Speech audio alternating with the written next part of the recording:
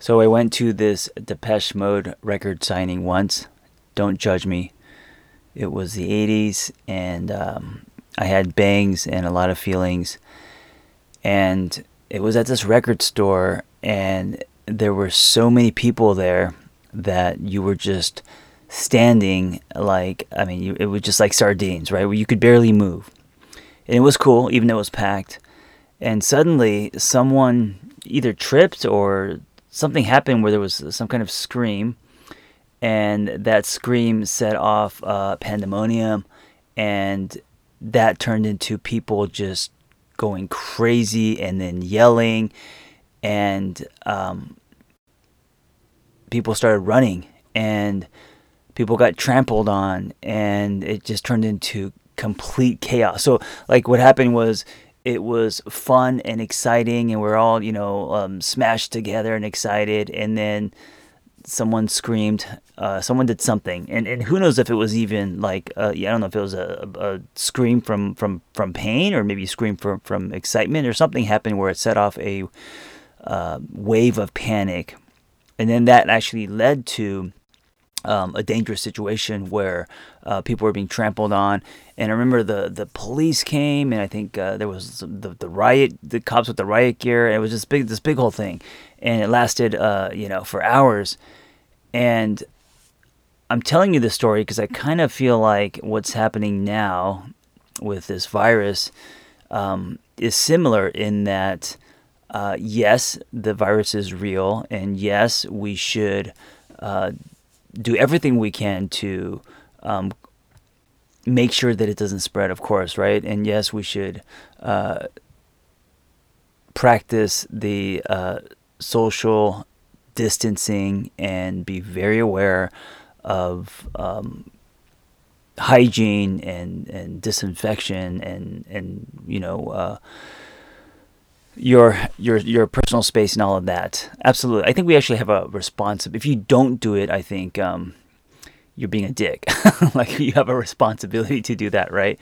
At the same time, mentally and emotionally, I think it's important to not engage in the panic, because what happens is, like that Depeche Mode concert, or not the concert, the signing, it can, I think that is a virus in itself. So yes, there's the actual virus, of course, but I think what's more dangerous is the panic that something like this can set off, where your fight or flight is activated, and you are not, you're basically just reacting. And then if we have everyone starts reacting, it's chaos. And instead of it being calm, you are now in this fight or flight state. And I think it's important to be aware of your state, because that is all stemming from fear. And yes, of course, a legit fear, but fear also lowers your immune system and your ability to fight off things like viruses. So just one man's opinion, but I think it's important to take a deep breath, know what's going on, but don't drown yourself with the media. And I think the worst thing that you can do is sit in front of a screen and just absorb all the tension, the chaos, the fear, and then contribute to / spread that. I think the virus of fear and panic is actually more dangerous than the actual coronavirus itself. I also want to say that this is actually a good time, I think, to take a breath and spend some quality time with the people that are actually around you, meaning in your home, the people that you are hanging out with, whether that is your roommates, or maybe your partner, or maybe if your family. I don't know what home looks like to you, but catch up on loving each other. And I know it sounds kind of cheesy, but our day-to-days are so busy, and we're so caught up in accomplishing and getting shit done, and most of us are out working and just out and about, and this is such a great time to take advantage of being at home. So if you are alone, then I'm talking about your relationship with yourself. Write, read, do all the things that you've been wanting to do. Take a bath, order in, do things that you haven't had time for because you've been so busy, right? If you're with people, play board games, engage, be present. I think there's something like one of the things I've been seeing on the internet is, and this always happens when there's this kind of state of panic in the world, this people coming together, and I think it's such a beautiful thing, and it just proves that we're tribal creatures.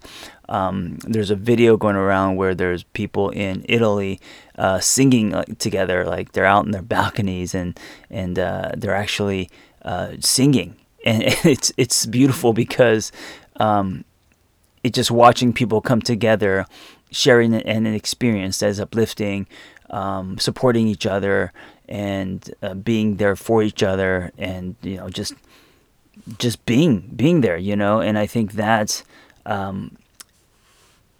brings out times like this bring out the human spirit in us, right? So whether that is caring for each other, in other like tragedies and floods and fires and earthquakes, people come out and they go above and beyond to help help their neighbors. And in this case, since we're supposed to not engage with our neighbors, there's a energy where even though we are supposed to create distance, there's an energy where we also know that we're all connected. I think that during these times our hearts are more open.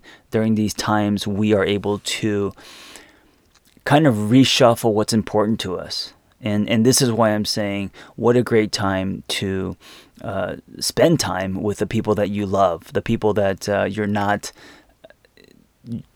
the people that are around you that you're not socially distancing yourself from, right? So I'm not talking about going out and opening your heart to strangers and inviting them to dinner. I'm talking about the people around you in your home that you're already with, that you tend to not spend a lot of time with because life happens. Now's the time to do that.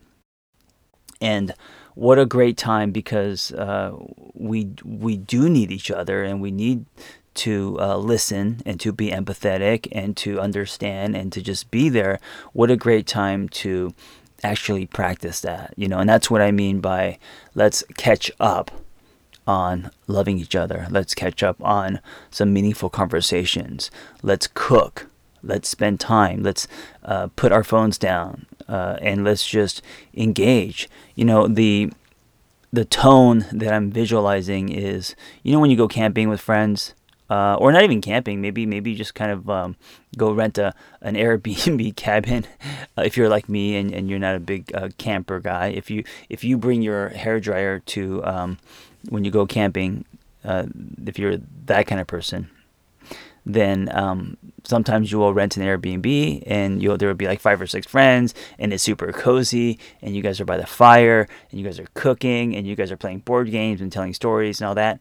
That's what I'm talking about. So maybe it's time to do some of that at home. And I know maybe you're not feeling it, and that's totally okay, because you are in a state of panic and worry and what am I going to do?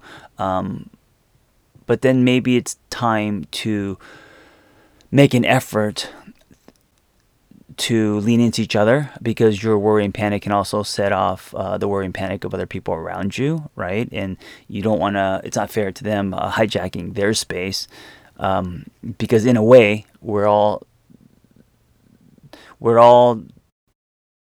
not, since we're not able to, or not choosing to go out, we're kind of all stuck with each other. I don't want to say the word stuck, and this stuck can be a good thing if we kind of flip it and decide to love each other and spend quality time together.